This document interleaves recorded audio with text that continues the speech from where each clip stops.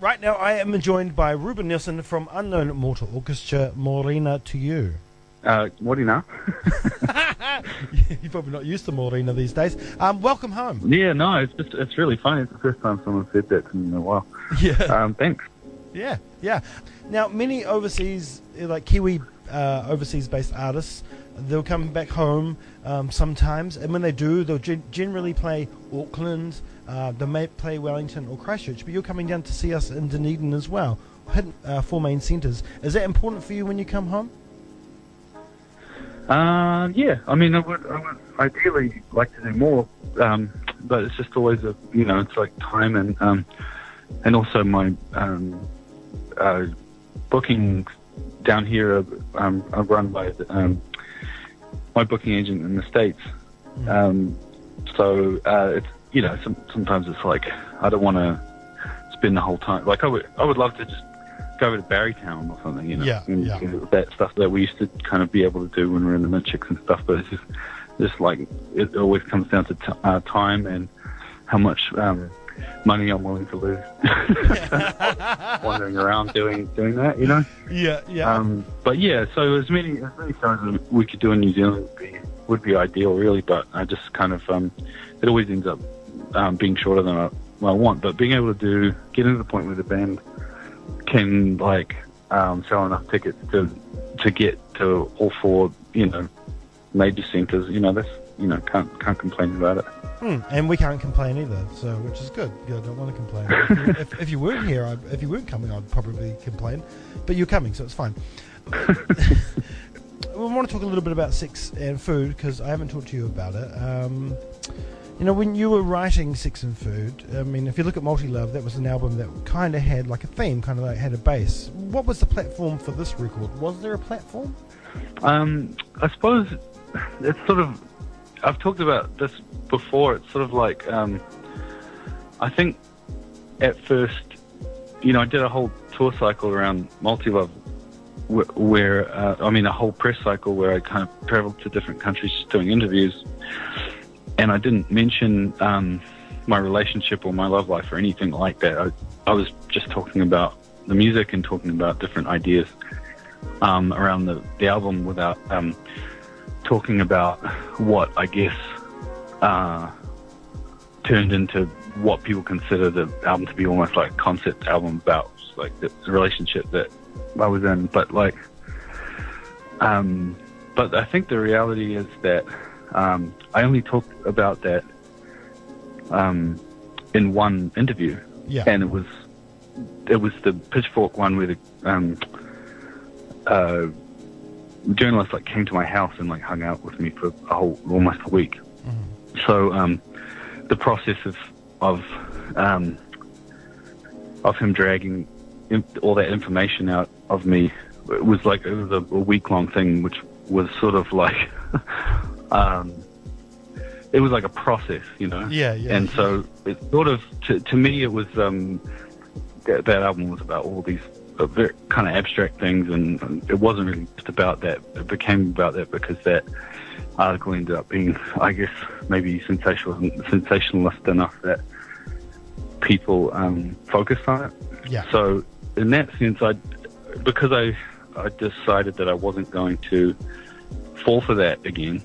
I think the themes of the record stay abstract. People are like, it seems to be about a bunch of different things.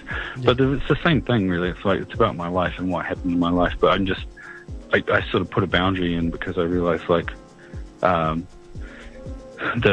internet's sort of too cheap to talk about certain things, and then everything gets turned into some sort of weird clickbait thing. And I don't want, I just think that my life is better when it's more. Just there's certain boundaries. I just thought I kind of thought that I owed people everything because I'm so lucky to make music for a living. I thought I have to tell everybody about everything, and whatever they want, I should give it to them. But I realized on this album that I don't. That there are boundaries. I don't have to talk about specific things happening in my life. So in that sense, I think it was made in the same way. It is about the things that have happened to me, and it's all in there in the same way that it is with Multi-Love. It's just that I didn't talk to Pitchfork at all, and I didn't, they didn't drag any kind of scandalous details of my life onto the internet. So yeah, well, I'm kind of, I don't know if I'm answering the question, but that's basically how it's gone. I mean, just let Multi-Love just speaks for itself. You don't have to expand on that shit, Like, let the music do the talking. Well, I think of Multi-Love as being very abstract. I think it's very abstract in the same way that the new album is. It's about a lot of different things. I just think that the name of the album, which was I'd already set in stone before any of that stuff happened. It's just that the name of the album matched in salaciously with what went with, it's just all fucking shit that I'm learning as I go into it. That it's my job to protect my life and my details and stuff like that. So, without doubt.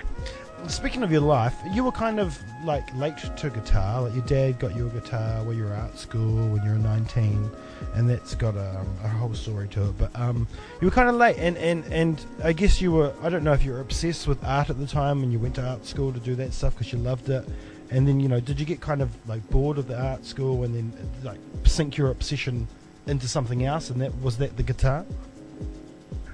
I suppose I always thought I was going to be some kind of artist. Like I was really interested in comics and really interested in modern painting and not just modern painting. I suppose I was just interested in painters and stuff like that. So I thought I was going to do something kind of visual art thing, and so I sort of spent my whole life getting ready for that. And then I had the opportunity to go to Elam, which is sort of like my lifelong dream, really. Yeah. And so I went there, but then, so music sort of sidetracked me, because music was actually always more Cody's thing. It was like I was like the guy who was always drawing and painting, and interested. I was a music fan and listening to music all the time and obsessed with reading about musicians and all that stuff, but I never actually played anything. And Cody was more, he started playing drums when he was really young, like 11 or something. And he was playing piano and stuff like that, and he always excelled at music way quicker than I did as well. So I kind of left him to it for a long time, and then so it was almost like an accident, because Cody started writing songs, and then I'd been playing the guitar as a hobby, and he asked me if I'd want to try and put together a band. And I was a friend of mine got me in high school. He got me really into punk music, so I was kind of like, I would get why I'd be into doing a band if it was a punk band, because then I could be able to play the guitar parts and stuff like that. Because I wasn't very proficient or anything, and I was always into stuff like Jimi Hendrix and Frank Zappa and stuff, but I never dreamed that I would be able to like execute any music like that. So I kind of thought like 3 chords sounds fun, like, as a thing to do while I'm trying to get my art career going, Mm-hmm, mm-hmm. And so it kind of happened sort of by accident, like getting involved with Cody and trying to help him get his music thing going. I got kind of drawn in, and before I knew it, it was sort of, I was cutting the visual arts out of my life. But it was a process. Like I was still in art school when I started playing with Cody and the Mitchicks, and I was working for an artist as an artist assistant for a couple of years during the Mitchicks as well. So it was a process of me finally, coming to grips with the fact that this music thing was sort of taking over, and the art thing was like just not interesting me as much, and not kind of fulfilling the creative need that what that music was. Like music was kind of doing everything that I hoped I'd be getting out of art. So I just kind of got sidetracked, you know. Yeah. And now I'm I'm a musician. When I, you know, arrive in a country and I'm filling out my card, I put musician. Yeah. Or sometimes if I'm feeling really down, I put rock star.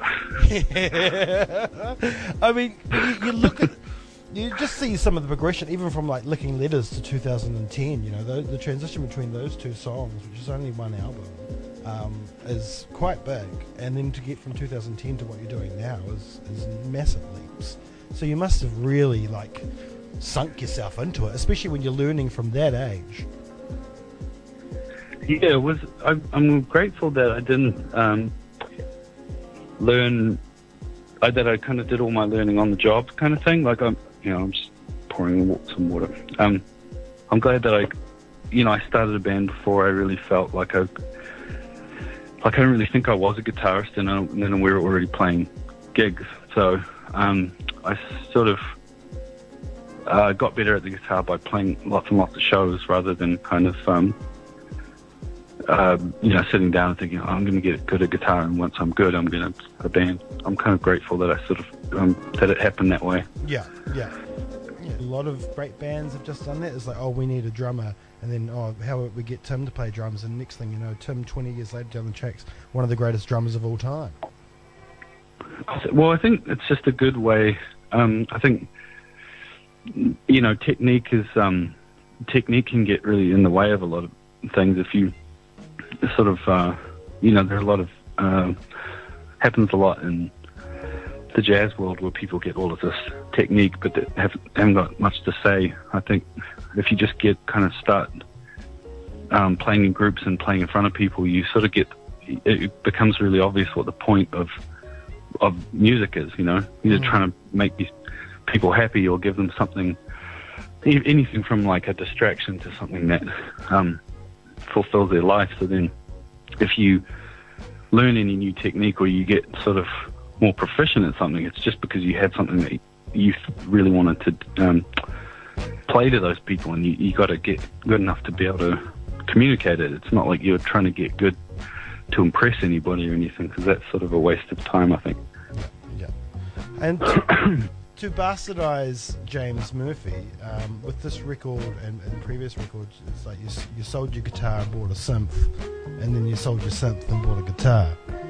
Like, you know, the guitar, the guitar is a lot more prominent in Food and Sex than Multi Love. What brought back the guitar for you?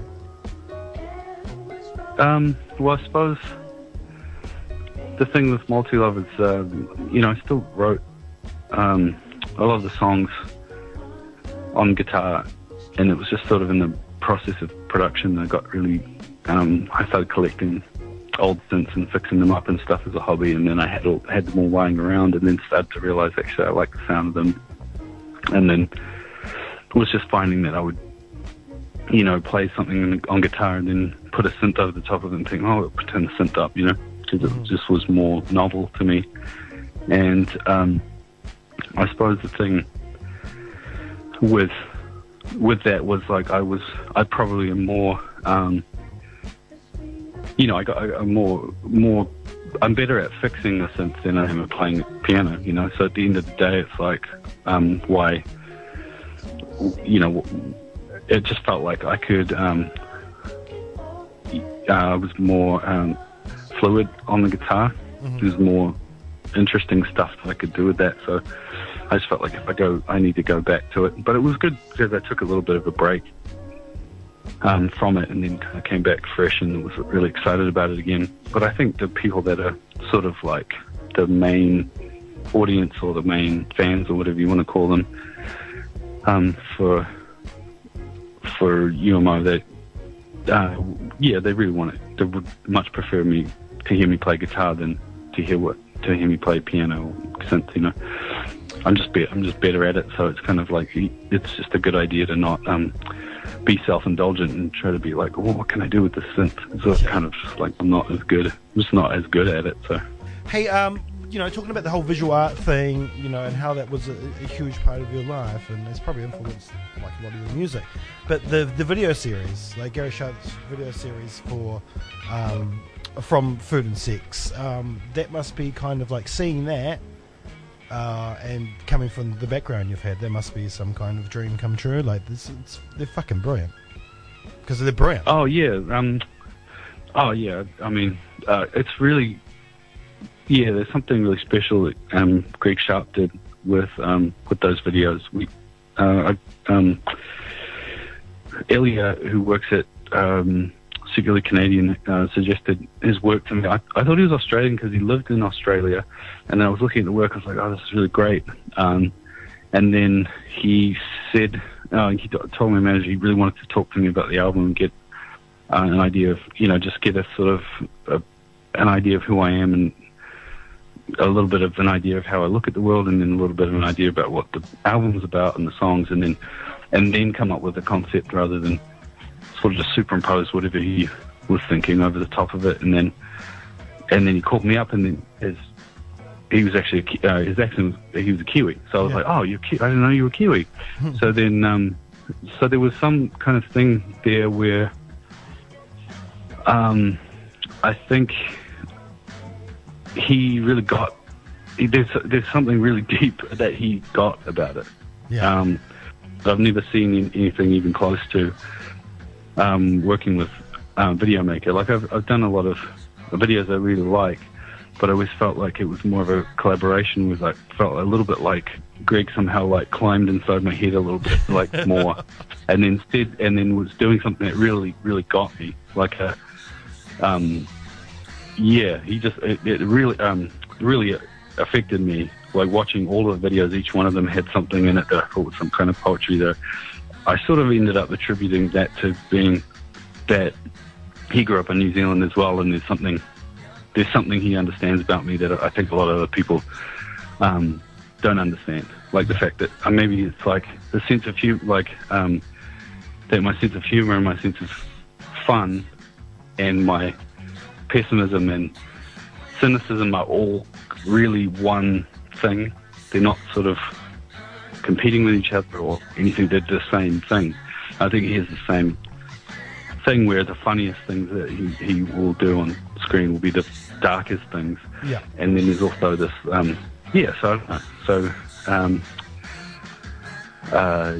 I just felt like it was just perfect, I guess. I'm also really impressed with how much he did with so little, because he had such a limited amount of time that his solution to getting so much work done in such a small amount of time was to take this minimalist approach, but he managed to say more with that, So yeah, it was awesome. Yeah, I think they really do. I don't know, take the tracks somewhere else, expand on them a little bit, which is it's awesome. Yeah, he sort of extrapolates things so he takes things that are in the songs and then he sort of takes them in his direction out further, but with it in a way that I feel like you really get this. Yeah. So it's cool. No, that's amazing. Just to have someone get you is sometimes a wonderful thing, because I don't know, sometimes you can have a lot of self-doubt, and that kind of stuff really can help wash that shit away. So I don't know if that's what you've got. Yeah, I mean, it's weird as well, because I'm always the foreigner, everywhere I go. New Zealand, there aren't, a lot of New Zealanders, Yeah. So it's a funny thing, the worldview, you kind of end up doing what you're doing, and then everybody sort of makes their interpretation of it. But just actually getting it is another step, I guess. That's awesome. Right, well, we're running out of time for you. Just a couple of things before I go. Another Silver Scroll nomination for Honeybee. That's great. You might be the first person to win 2, perhaps.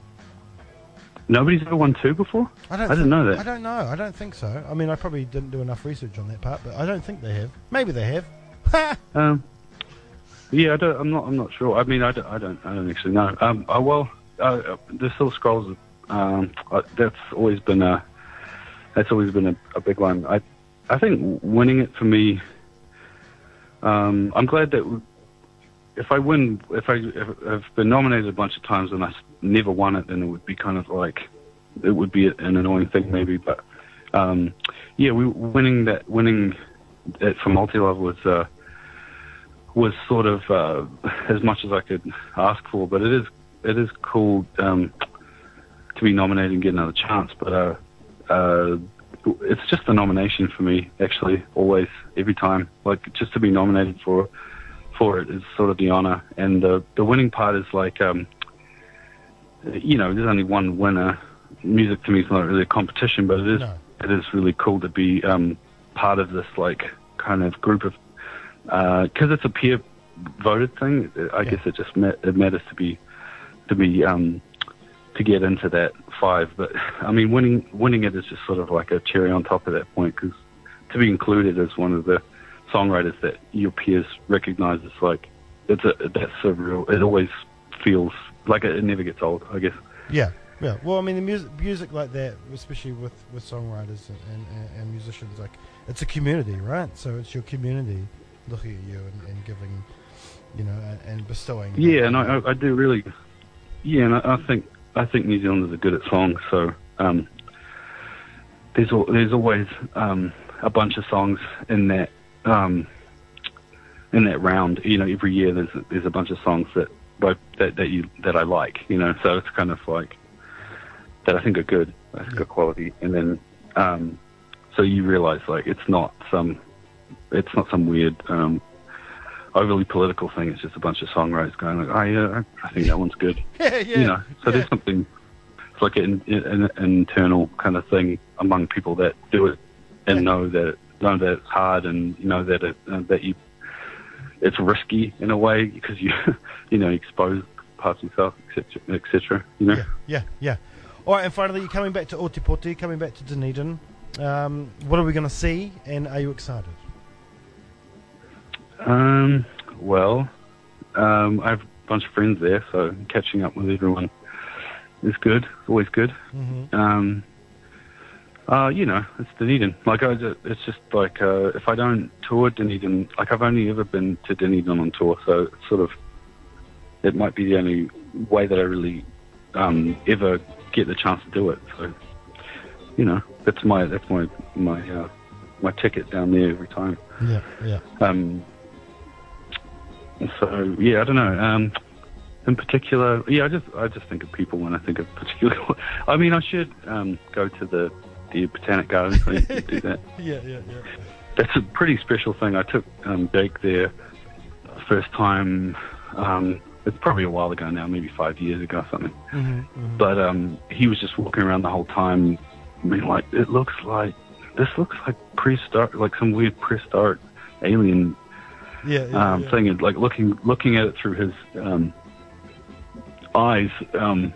You know, I kind of always go back there just to wander around and be like, you know what, it is alien. Yeah. These are alien plants, and the native birds and stuff like that. Maybe see New Zealand in a different way. So yeah, it's kind of, I guess, my ritual when I'm there. Oh, that's great. That's like 50 meters from my house. I fucking walk through there every day. It's wonderful. Sweet. Yeah. It's a really special thing. It is actually, you know, it's one of those things that you don't realise how special it is until you go to other places and you're like, this is actually not that cool. Like, you know, go to kind of famous. Famous gardens, and you're like, you know. Yeah. Every time I come home from somewhere else and I drive over the hill from the airport and I look at that harbour, it blows my mind every time. It's fucking amazing. It's so special down here. I mean, you forget it too much is the problem. People should not forget these things. Anyway, Ruben. Yeah, it's important to keep it in your mind. Yeah, for sure. Yeah, exactly. Cool. Yeah, I suppose I better go. I'm getting the signal. Hey, thank you so much, Ruben. It's been a pleasure. Cool. Thanks, man. And we'll see you in Otepoti on Thursday. Okay. See you soon.